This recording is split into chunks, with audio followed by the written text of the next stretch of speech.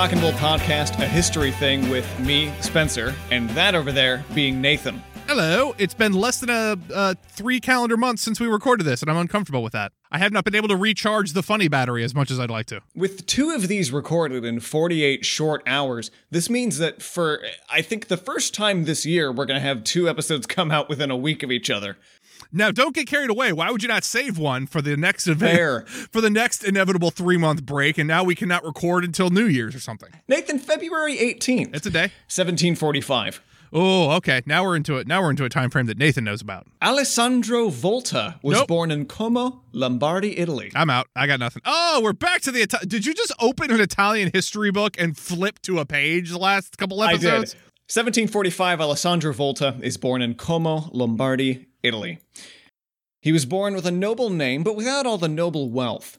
Bad combo. That's like being born as like Reginald Vell Johnson IV in America today and then having no money. Just mean at that point. Volta, in a move most unusual for both an Italian and a baby, did not speak until he was 4 years old. Yeah, the Italians are chatty people, and babies usually talk before that. As someone that has a baby, I can confirm he's been talking. I mean, he's 4 now, and it feels like there's never been a time he wasn't talking. So if you told me I could have 3 years of my life back where that wasn't a problem, man. Whew. This did not sit well with the family, who for 4 long years thought Volta was, quote, not very intelligent or possibly dumb. I mean, I feel like if you don't talk before 18 months now, we call you autistic or something like that. So yeah, probably at 4 in the 1700s, calling him, if all they were doing was calling him not very intelligent, that is the politest family in the history of time. From age 4 to early childhood, though, he slowly got better at speaking, reading, and writing Italian. It'd be weird if he got really good at writing like German or something like that. As if getting hooked on phonics wasn't hard enough, Volta also had to learn a lesson in financial responsibility at age 7, when his father died and left behind heaps of debt. Bankruptcy for toddlers. Volta was sent to an uncle's house, where he was homeschooled until the age of 12. Man, I hope that uncle's smart, otherwise the kid's fucked. That uncle didn't speak till he was 8. He then started studies at Jesuit boarding school. Now, the Jesuit school charged no fees. That's nice. But pressured him to become a priest. Are you 100% sure you're not pronouncing Jesuit as Jesuits, like some weird French chocolate? I am. I am. Okay, because I'm about to say, the Jesuits are a people, and they are famous for their educational schools. The Jesuits are a made-up pop group from somewhere in Central Europe. His family wasn't cool with this. Not my mispronunciation, but the fact that they wanted to pressure him into being a priest. His family withdrew him from the school after 4 years. Holy shit! Volta then withdrew him after he had a full education and was getting ready to matriculate. They pulled him out. They then had him study at the Benzi Seminary until reaching 18 years of age. Now, hold on a second. You don't want your kid to be a priest, and yet you sent him to the seminary, a word that I only associate with Priest Training 101. Now, Nathan, like all good cock and bulls, Volta started the path to a lawyer. Oh! Before following something else entirely. Doctor? Science. Of course it is. They always start as lawyers and then become mad scientists. That is the path. How you found this many of them is beyond me. Now, although as a child he had been slow to speak Italian, Volta now seemed to have a special talent for languages. Before he left school, he learned Latin, French, English, and German. So he did that thing that you do in like auto chess where it's like you turtle your first couple turns to build up economy so that you can really like wreck shop mid-game. His language talents helped him later in life when he traveled with the aim of discussing work with scientists across Europe's other centers of science. So now he's able to really be the C-3PO while also having all the ideas up here. Yep. I was going for a Babelfish reference, but no, C-3PO lands much harder. Thank you very much. At age 18, Volta was bold enough to begin an exchange of letters about electricity with other inventors across the country. I kind of just assumed that we had electricity before now. The guy's last name is Volta. And that is a word that is in a lot of electrical names. Is it? I've not noticed. Name one. You weren't aware? Oh, this wasn't one? Okay, voltaic is not a word that you're familiar with? No, okay, it's cool. Just move on. Pretty sure voltaic battery is a fucking magic card must be from Italian. Around the early 90s. But Nathan, this Cock and Bull is not about Alessandro Volta. It's about one of Volta's biggest fans. Well, this got weird then, because I was busy off on this little magic card hole, and then you told me that we're doing a different podcast all of a sudden. Now, 8 minutes in, I'm confused. Johann Wilhelm Ritter was born in the village of Sami in Prussia, December 16th, 1776. I just don't love... Anytime the Prussians get involved, I get very, very concerned. Because We've had a lot of concerning Prussians. So Johann Wilhelm Ritter is born in Sami in Prussia, December 16th, 1776. Big year. A lot of big things happening. A lot of things. Ritter's born. America is born. Okay. I was struggling. All right, yeah, that one happened, I guess. We're in proximity to a French Revolution, I imagine. It's a couple years off, but yeah, it's coming. But Ritter had a way less documented early life than Volta, so I wrote about Volta's instead. Seems like a weird choice. All right, this guy had an interesting 20 through 30, but I'm just going to slap somebody else's 1 through 25 on there just to kind of spice it up. Don't worry, it's a Pulp Fiction intersection, though, at some point. I'm going to make a chimera of a biography right now. Let's go. Until the age of 14, we know very little about him, apart from when he was born and how many of his younger siblings died. Spoiler alert, it's all of them. Anytime prior to like 1985, I just assume if you had younger siblings, at least half of them were dead. And what's so strange is it's always the firstborn that manages to make it through, and all the later ones just wither away. The parents care about the firstborn. Hi, how y'all doing? Hey, Mom, what's up? At 14, he became an apprentice to an apothecary in Liegnitz. Spencer, I think, you know what? I would let it go if I wasn't so rude all the other times. This pronunciation, did you take a Hooked on Phonics style like, you have gone much like our Volta character, and for the first 4 years of this podcast, you could not say a word. And then these last 2 episodes, you're rolling R's and shit like that. You're all over the place. It's magical. I just want to congratulate you. Thank you so much. You're welcome. I guarantee you it's all the Prussian words that someone does tell me about later on. I have a friend who knows a lot of music history, and there's a lot of assholes who came out of Prussia. Oh, yeah, again, we established. And this might be Liegnitz instead of Liegnitz, because I got Leipzig wrong. That's apparently Leipzig. It is, in fact, Leipzig, yeah. Now, if you want to ask Johann how this little internship with the apothecary went at 14, he would later describe it as, quote, a renunciation of the dearest wishes of my youth, and, quote, submission to a completely technical training, which cost me the best 5 years of my life. Oh, wow. Somebody did not want to go into STEM. He wanted to go to baseball camp, and instead they sent him to live in the woods with a piss wizard for 5 years. That is a wannabe humanities major that is just forced into some sort of STEM degree. Like, oh, it's written all over him. I can see it. Just comes out of the woods and as a fresh-faced boy. Come to STEM. Tell me, Johann, what do you want to be when you grow up? I want to read books and shit. Fuck that. We're gonna make a poultice out of frog asses. Go find me 4 bat wings and grind them up. When he turned 19, he described his departure from the apprenticeship as, quote, escape from the fate of becoming an apothecary. Oh my God. I've never known anyone did not want to be a pharmacist this bad. Like, Jesus. And I take this quite literally. I think he fled to the University of Vienna. There was one day where the door was open. Johann, where is my Morton? Oh, fuck. Oh, I left him unchained. Another one got away. Oh, dear. Oh, dear. He used that potion of haste and he's gone. Over the next 8 years, he'd develop a reputation for being quite the problem solver, demonstrating what many peers called a great knack for ingenuity. I mean, he did learn to escape from that piss wizard in the woods. I mean, step 1, yeah, he's got it. His reputation grew well beyond the small town's borders, and academics grew to either love him or hate him. Johann had a uncharacteristic love of the excess, the flamboyant, the bougie, if you will. A real King of the Dudes sort of style man. Where yes, you got coming on here. Quite a dandy boy. A little too much pomp and appetite for an 18th century Prussian, if you know what I'm saying. His experimental fervor was described as no less than legendary in one source, and you know I would just love to ruminate on that, so pray tell, what was he so experimental about? I really, if you are, prodigious in your experimentation in the 1700s, I'm very concerned. Letters about Johann shed quite a bit of light here on just how everyone, including Johann, felt about Johann. Oh dear. One researcher, whenever someone's writing letters about themselves, I get very concerned. One researcher said he was, quote, an electrical fire machine. An electrical fire machine. Now, we're at a time where there is no electricity. to the best of my knowledge.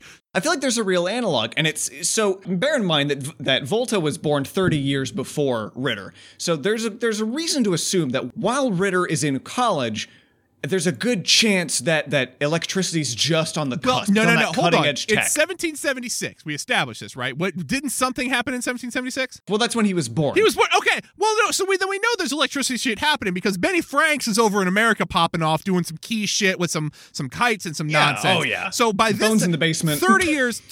Oh, Bones in the basement. 30 years later, we know for a fact that's gonorrhea-ridden sack of shit has shuffled off the mortal coil. They're doing something with electricity. So we know about electricity now. I've got this. But it's cutting edge. This is like someone calling, I don't know, a modern inventor now. He's like a quantum fuck man. He's a Which is how I describe everyone that I've seen on Pornhub in the last couple of years. Anyone that's really transcending the art, that's quantum fuck man right there, ladies and gentlemen. Another said that he was, quote, a Moses who strikes the hard rock of science with his staff. Stop. There can't be more if that was it. Moses that strikes the hard rock of science with his staff. Are you kidding? One, it's gotten immediately more sexual. So horny. He is a electrical fuck machine in the first example, and now he's whipping his staff out and slapping the rock of science with it. This is getting. What has he done? Jesus, this is getting insane. It makes you wonder what he's postulating in all of these letters. It really does. Like, what the fuck is he up to? And Nathan, my absolute favorite quote. Oh God. A quiet virgin in appearance and action. It goes on. Oh. A speculative, galvanic, poetic lion. What does this mean? You just someone literally just right click, replace word with, and is trying to sound smarter. What the fuck does any of that mean? See, Volta, before his death in 1872, developed several revolutionary concepts, including the electric battery and the voltaic pile. Volta would become a physicist, chemist, and quite accurately described as the pioneer of electricity and power. The voltaic pile, our star contestant here, was the first electrical battery that could continuously provide a current to a circuit. It was comprised, I believe, of, it looks like a weird kid's stacking game of these positively and negatively charged plates, essentially. That's the best way I can describe how it looks. It's like the size of a loaf of bread stood upright.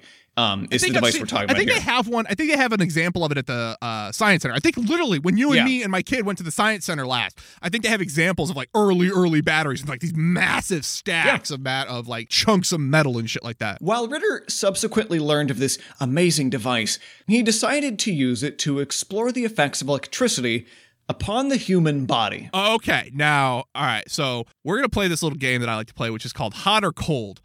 Spencer, which parts of the human body was he interested in electrifying? And tell me, is it or is it not the genitalia? Hot. Getting hot. Because this is a man described as a virgin in appearance and style with a lion's battery of energy. It's the only thing that makes sense.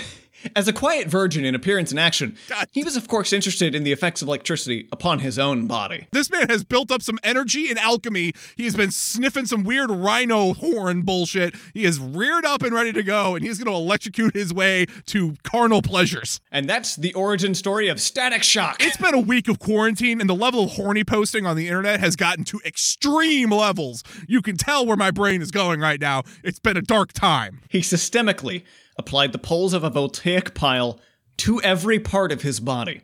Okay. Exposing his tongue to the current produced an acidic flavor, he wrote. Well, yeah, okay, so we all did that. We all licked a 9-volt battery. This all starts normal. Yeah. It's when that 9-volt battery ventures further south that I start getting worried, Spencer. He shoved the wires up his nose, and okay, we went further north. Interesting. You gave me a twist. And that made him sneeze.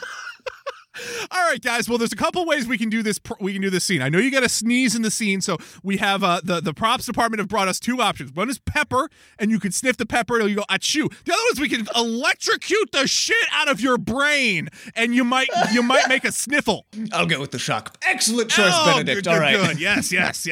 That explains why his face is so weird looking. touching them to his eyeballs. Why?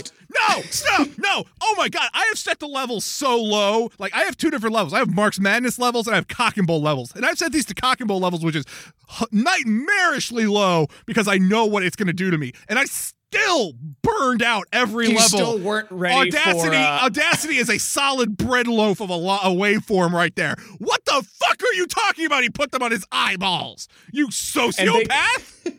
They caused his eyes to produce strange colors and his vision to swim. Oh my God, just do LSD, you psychopath. You don't have to electrocute your eye sockets. Also, I'm very mad that as soon as I said south, you went from tongue to nose to eyeball. You've subverted me. You've subverted me at every turn, you bastard. But don't worry, Nathan. You knew where this was going. So, of course, to complete the investigation, he had to apply the current to his own dick and balls. Oh, yeah, baby. And now we're cooking with gas. This latter experiment proved rather pleasurable, he found. Oh, you don't say, you weird virgin.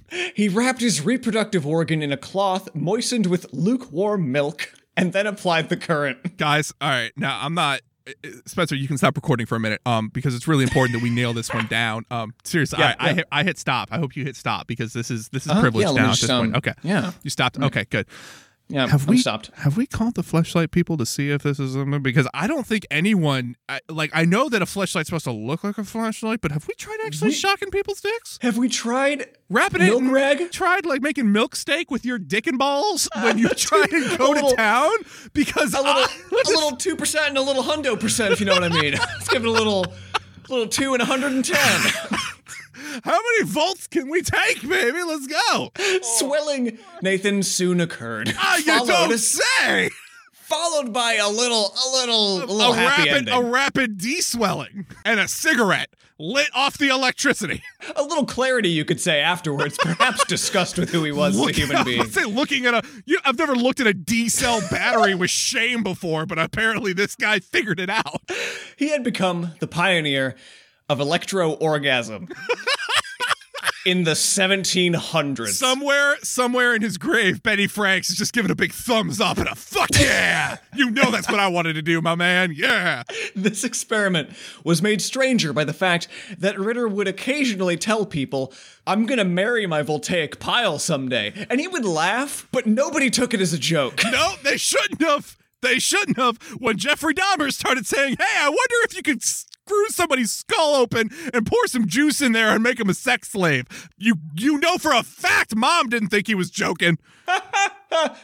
Anyway, see you at the chocolate factory tomorrow. For the record, our mother did not work with Jeffrey Dahmer. She just went to high school with him. He did write his publisher once saying, quote, tomorrow I marry, i.e. my battery.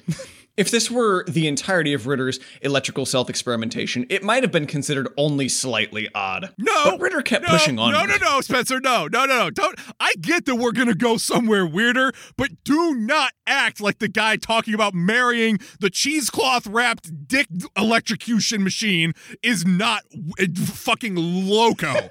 This is Looney Tunes level bullshit, and we don't need to lower the bar for this man, okay? He's about to take us to the stratosphere of fucked up, but he already started in, like, the ionosphere. I don't know how fucking space works. But Ritter kept pushing onward, increasing the current to dangerous levels, forcing himself to endure longer periods of time, and using opium to dull the eventual pain. This is... I know you've already probably released them in a different order. This needs to get released immediately after the Stapp episode because they are two men with the same vision and the same drive, but they were the same man. Like, you could see them, like, side by side, paralleling each other. Push it harder, push it to the limit. Yeah! But just one of them, no. I am expecting by the end of this man to have a lecture, like in the same way that I early called an awooga moment for Mr. Stapp. I am calling a guy electrocutes himself and we see his skeleton. Repeated electrification caused his eyes to grow infected. Oh. He endured frequent headaches, muscle spasms, numbness, and stomach cramps. I feel like you buried the lead on stomach. I feel like you really... that one kind of doesn't feel quite as cool when you've got like My eyes are lighting up like Raiden from the Mortal Kombat movie. I twitch spontaneously, but also my tummy hurts. Yes, his molecules were all rearranged. He could walk through walls, disappear, and fly. He's turned into Mr. Man. He's turned into Dr. Manhattan, but also he needs some Pepto-Bismol. Like, one of those is just more important than the other. So he's got some mucus in the lungs, too. He temporarily lost much of the sensation in his tongue. And dizzy spells would... Not his dick, though. Notice. No, dick stayed very sensitive. That one's a champ. Dizzy spells overcame him. He frequently would fall over. And feeling this crushing fatigue at all hours, sometimes lasting weeks on end, it often made it difficult for him to even get out of bed. At one time, the current paralyzed his arm for an entire week. Yet he continued on, posting, quote, "I have not shrunk from thoroughly assuring myself of the invariability of their results through frequent repetition." Translation, this train has no brakes. High speed, low drag, one setting, go. His bizarre self-experiments shocked his colleagues. One reviewer of his work commented, quote, "Never." What work is he sending in? Like, what is he experimenting on? A real Jackson Pollock of a fucking memo. It's just, dear, he only see there's 3 written words and the rest of it is these unintelligible patterns. I have no idea what to make of this. Oh, God. I believe he's gone blind. I mean, yeah, they always said if you did it enough, you'd go blind, but shit, I mean, he's going at it from both ends. Never has a physicist experimented so carelessly with his body, one researcher said. God damn it. I mean, he's right. Until Stapp, he's right. Until Stapp, he's right. Eventually, the abuse did take its toll. His weakened condition is believed to have contributed to his death of tuberculosis at the age of 33. Oh my God. Okay. Astonishingly low for the dude that just killed himself by shocking his dick and balls and everything else. Just killed everybody. The fact that this man did not, he didn't die of tuberculosis. He ascended. He became Raiden. He just became the lightning god and ascended to another demiplane and decided he was no longer needed here. TB did see an easy kill in that one. Come on, did see a bedridden man who's been electrocuted in every limb and was basically half paralyzed. He can't even raise his kerchief to cough into, for fuck's sake. Because the kerchief is wrapped around his dick, covered in milk and electrified. Oh, this has been the Cock and Bull podcast, part 2 of our seminar on weird self-experiment. Honestly, part 3 on our weird seminar of self-experimenters, if you count the 30-year chair. Oh, I mean, I don't. The 30-year chair seems much more innocuous now, knowing that this was an option at the other end. Yes, and while Ritter did sacrifice most of his body, Santorio sacrificed a lot more time. A lot of time. Time, definitely. Like it's definitely the quantity over quality, and I feel like Santorio had a lot of quantity, but Ritter had our galvanic poetic lion really did burn bright and quick. He is the Kurt Cobain of fucking like science. Leave a pretty rigor mortis electrified corpse with a little milk. Just a little milk. Over. Just a little. There's links to all of our other shows in the description below. If you got through any of this and want to hear my other show, we don't need you over there. I'm sorry. Not this time. Not this one, guys. We hope you're all doing well. I know this is trying times for everybody. It is, and we hope to bring some levity and hopefully some new theories on how to break up the boredom of your quarantine. Have you tried hooking up a 9-volt to your dick and balls? If not, give it a shot. We'll catch you guys next time. Bye! Call my name and make a wish and take a rest, 'cause it's the best thing to leave your lips. Is that your best? I'm not